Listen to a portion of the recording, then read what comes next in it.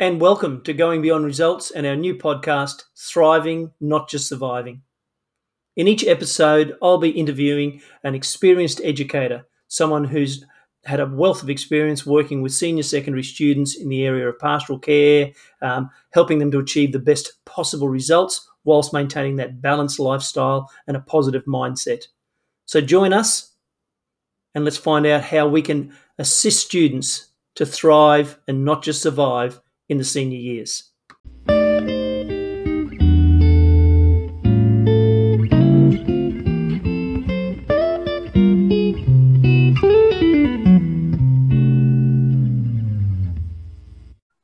So I'd like to welcome Jane Manwaring to our podcast. Welcome, Jane. Thank you. Pleasure to be here. It is fantastic to have you on here. As I have had the pleasure of working with you in the past and associating with you, certainly a person who I value, particularly in this area that we're talking about, helping students to really thrive in those senior years. So just so our listeners are aware, Jane, tell me a little bit about yourself just for their benefits. Okay, so my current role is Director of School Culture at the Queensland Academy for Science, Mathematics and Technology. In terms of career history, started out as an English teacher and then went on to be a house dean or head of house, as many schools know, particularly if you've been in the private system. A few years ago, State School in the Academy wanted to set up a house structure. And they wanted to ensure that their pastoral care program was one that was very much aligned with the core values of the International Baccalaureate, being an international baccalaureate school. But they also wanted to ensure that we had a very good sense of community and connection. And so they wanted to create a house structure. And so they employed me to come in and do that. So my role, started off that way at the Academy and has just grown from there. Okay. And we have got our other guest here today. You might hear in the background, my little cat, Oscar, who will appear on many of these shows. So thank you, Oscar, for your input. So Jane, the goal with this podcast really is, and I always have valued you as, that pastoral care person and how well you did that role. Strategies for senior secondary students. Now, we don't just want our students to survive in the senior years, much more than that. We're really hoping for that positive experience, So the title of this podcast, Thriving, Not Just Surviving in the Senior Years. Some strategies or some tips or some things that you would pass on to students in your care to absolutely maximise their experience in year 12. Yeah, no worries, Gary. Look, I think, particularly in the school I've been at, in terms of the Academy for the last few years, I've been lucky enough to be involved in what's external examination. And now, all schools in the state have moved to that underneath the new QCAA curriculum. And I think potentially one of the things that I think is most important, sorry, there's my Daisy who's just decided to make herself present. More guests on the show, the better. That's fantastic. It's a zoo, obviously. So look, the thing that I probably value and the thing that I'd like to pass on, I think, particularly to students in the QCAA system that have just joined or teachers or parents that are involved in that, is definitely some strategies around exams and external examinations. I think a lot of schools became quite nervous when they had to move to a external examination model. And it's something that my school's been doing for a long time, and they're very good at it.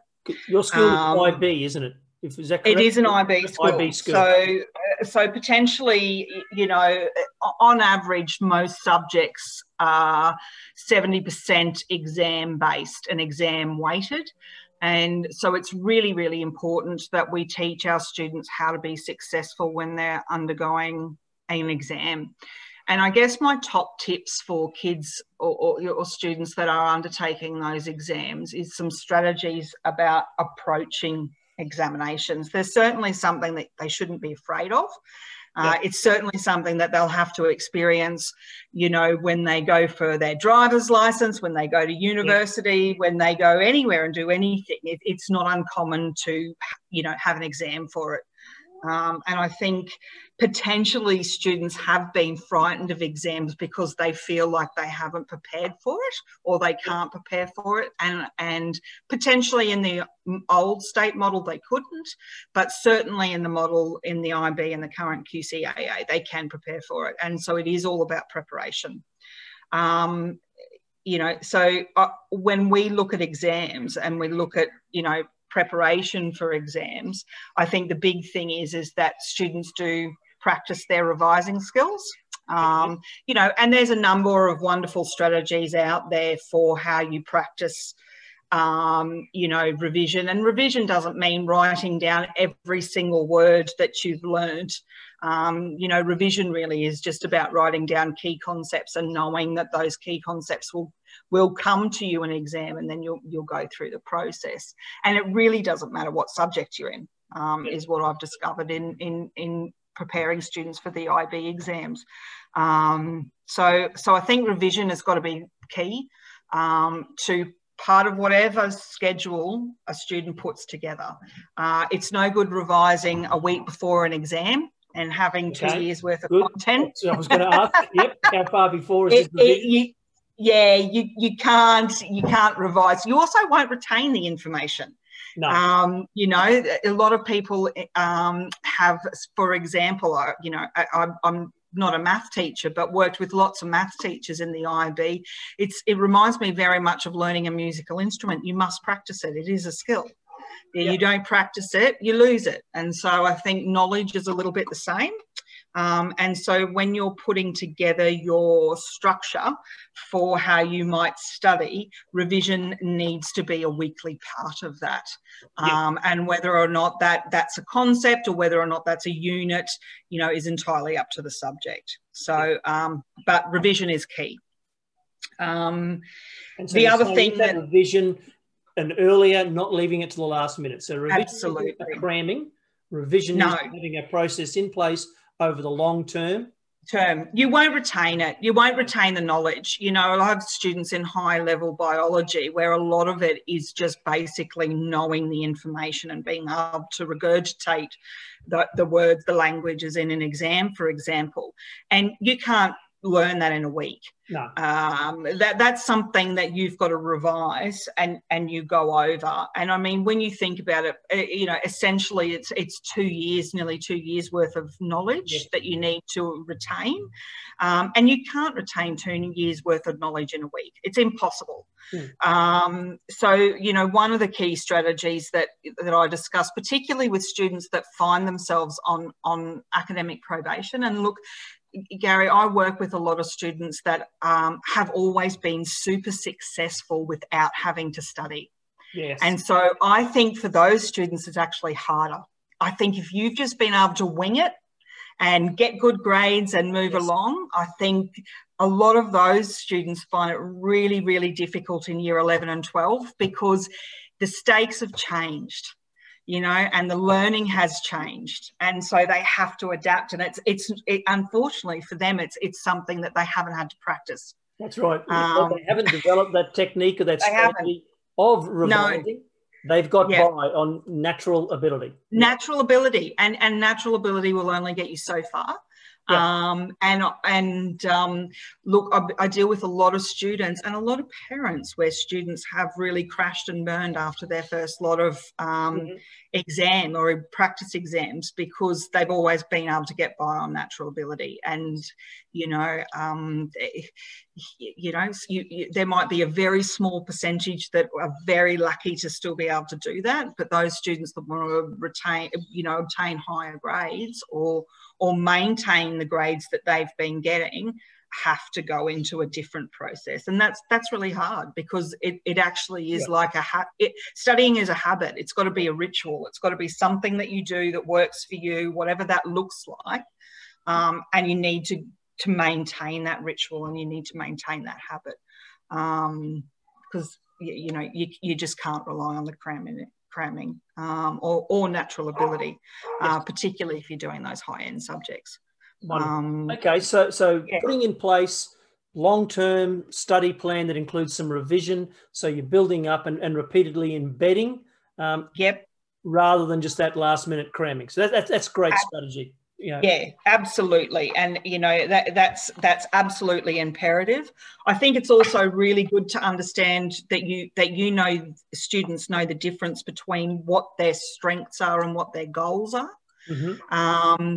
So the idea that there's certain areas or personal strengths that they have, but they also need to have a look at what are their goals and whether or not those strengths actually can work in setting their goals, or whether or not they have to actually develop some strengths in some other areas, or something that they have to work on, keeping in mind that your strengths is something that you can naturally do well. Yes. Where your goals are not always something where you have that strength that will support it. And so again, you have to practice that. You have to learn how to do that.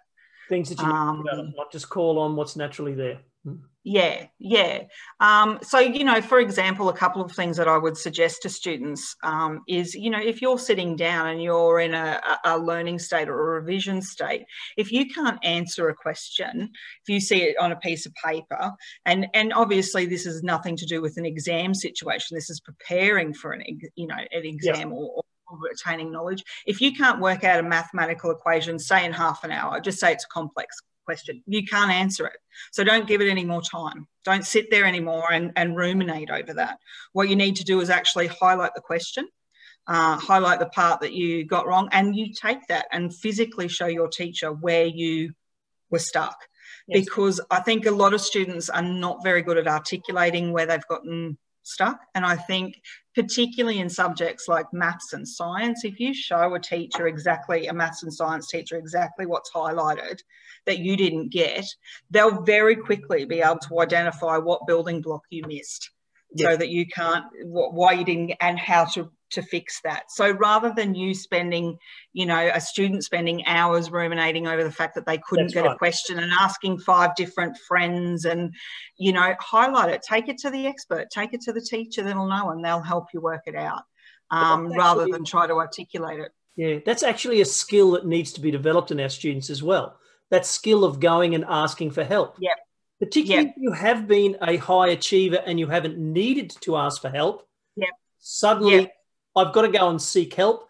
Is that a sign of weakness? Suddenly, there's a whole lot of other things. So, I mean, actually teaching our students and having them learn how to develop that skill of putting the hand up, of going and booking a time to talk to the teacher out of class hours or wherever it happens to be. And you're 100% right, Gary. And whether or not you're sitting in a classroom full of other high achieving kids, or whether or not you're just sitting in a classroom, with a mixed ability, if you can't answer that question, and teachers probably have been saying this for decades, there will be somebody else that can't do that as well.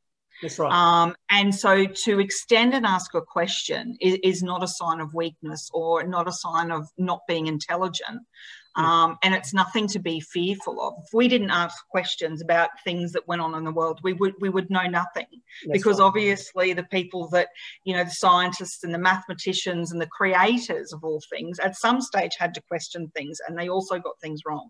That's right. And so actually learning to strategies and skills to accept when you are not 100% perfect is a very important skill. And it's a very important skill to learn as a young person and take with you into, adulthood. And I guess that's part of a coping strategy.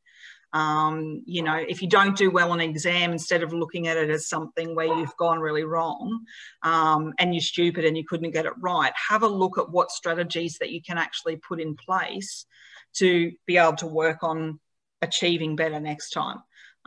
Instead of thinking of it as a completely negative thing, think, okay, well, what's happened here is they've just pointed out areas which I need to improve. I didn't know I had to answer that question that way, or So I think changing that mindset, I think I'd like to think our younger generations are much better in learning coping strategies because we talk about it so much and we work on it so much in schools. Yes. And there's lots of help out there. I think potentially still parents and generations at the moment with teenagers didn't have that. No. And so they might find that a little bit more difficult to help support their students. And I think that's one thing that I have students come to me quite often and say that their parents are not supporting them in the way that they want them to, or that they need them to. And I think that's part of this whole, you know, understanding, you know, positive psychology and positive emotions and how to articulate emotions. And, you know, where there are still generations that are learning how to do that. Definitely. And I think we need to be mindful of that. Yeah. Yep, it is. And it's about developing those attitudes, you know, and, you know, something we need to continually work on with the students. And be bringing back in. And these are skills that are certainly not only going to serve in a year 11 and 12 classroom, but on into university or into the workplace. Absolutely. Life. It's coping strategies for life, because you will be challenged. You know, you will be challenged. You would never live in a world or for a lifetime where there's not going to be some sort of sense of conflict or disappointment or failure. It doesn't exist. And so if you can learn strategies to, I guess, you know, minimize the negative effects that has on your world and on you, then that's a wonderful thing. And some of the strategies that are out there are the simplest of strategies. It's not like it's any great sort of rocket science. It is more just about, you know, what are some of the simple strategies that I can put into my life that will make, you know, me better in situations where I do need to learn to cope. You know, it's like I have kids that tell me that they're highly anxious about going into an exam. Well, I'm not surprised, because there's a bit weighing on it. You know, yes. That's not surprising. You know, and I know that, you know, some of the younger ones, when they come in and you do breathing activities with them, for example, and they think it's hocus pocus. But the actual physiological response of the body when you start to do a few deep breaths in and then even slower breaths out before you start an exam lowers your heart rate. So the second your heart rate lowers, your brain actually kicks in and can actually concentrate on that rather than the anxiety or the fact that your heart's racing. And that is actually science. That is actually what our bodies do. So that's a physical response. And I think it's really important. I mean, if we're putting in place those techniques, you know, that you need to be practicing them beforehand. I mean, don't walk in and say, oh, well, if I get into the exam, I'm going to do this. Practice that. Make it a part of your study, of your homework routine. You know, so as I get ready to study, what am I going to do? Okay. I'm going to do this, and this. Maybe it's some spare breathing or something like that I'm going to do before each one. Visualize whether you have some sort of an affirmation you say to yourself before you start. Puts that positive mindset. You know, I've done the work. I'm ready to go. You know, saying that yourself, and breathing. And there's a couple of really simple ones that, and not every technique works for every student, and I appreciate that. Probably the simplest techniques that I think are out there in terms of approaching an exam, and it works for, I would say, most students I've come across that would say that they have some anxiety when they go into exams, is absolutely some sort of breathing. It's just the first minute or two that you're in there. To calm your nerves, to lower your heart rate. And the second one that I find most students you respond to really well is what we call banking. So it's the idea that you go in and you look through an exam and you just bank a few of your easy questions. And once you see something that's in an exam that you could answer, that's relatively easy for you, and it's not on page 1, it could be on page 6, you have a little bit more confidence that you can do the exam. So the idea is that you do your breathing, in your perusal, you have a look for the questions that you want to bank. You bank a few of those questions, and then you're on your way. You get on a roll, you feel a bit more confident. Second, you've got that little bit of confidence, then anything then that becomes more challenging, you're already in that mind space, I guess, where you go, I can do this. I've done this subject before, and I've already got 10 marks cracked here. Yeah. So, you know, I'm on my way. And it's the daunting feeling, I think, of going into an exam. You do your breathing and you think you've got to start on page 1. And move your way through. And yet, you know, if you're looking at before, like I said, what are your strengths and what are your goals? Well, your strengths might be a certain area in maths and, you know, for example, or English or whatever it may be. And so you bank that. You go, okay, well, I'll be able to go through a piece of prose and quite easily find, you know, your basic punctuation and, you know, writing techniques, language techniques. So I'll circle a few of those. And then once you start getting into that and you feel confident that you've got some idea, it's amazing then how you lose, I guess, that sense of what's going on around you, the sense of time in the exam, and hopefully that'll help you get into your flow, which is ultimately what you want in an exam. That's fantastic advice, and your students are obviously blessed to have you, you know, passing these things on to you. For parents, so a lot of parents out there who are trying to support their students through these difficult years. I know we've both been in the situation where we've experienced parents who have been too supportive and too over the top. You know, those helicopter parents, the lawnmower parents that we talk about from there. But parents out there who are trying to do the right thing to support, what advice would you be giving them, students grade 12? I think it's really, really difficult for students, you know, for parents of students going into year 12, because I think we probably have looked at it I guess, lifestyle choices and things like that, where parents have tried to provide everything they can for their students. And unfortunately, you know, they can't sit the exam for them. No. One of the biggest things I do say to parents is you can't be too invested. If you're too invested, your student doesn't need to be invested, because you are. So the balance of investment then is different.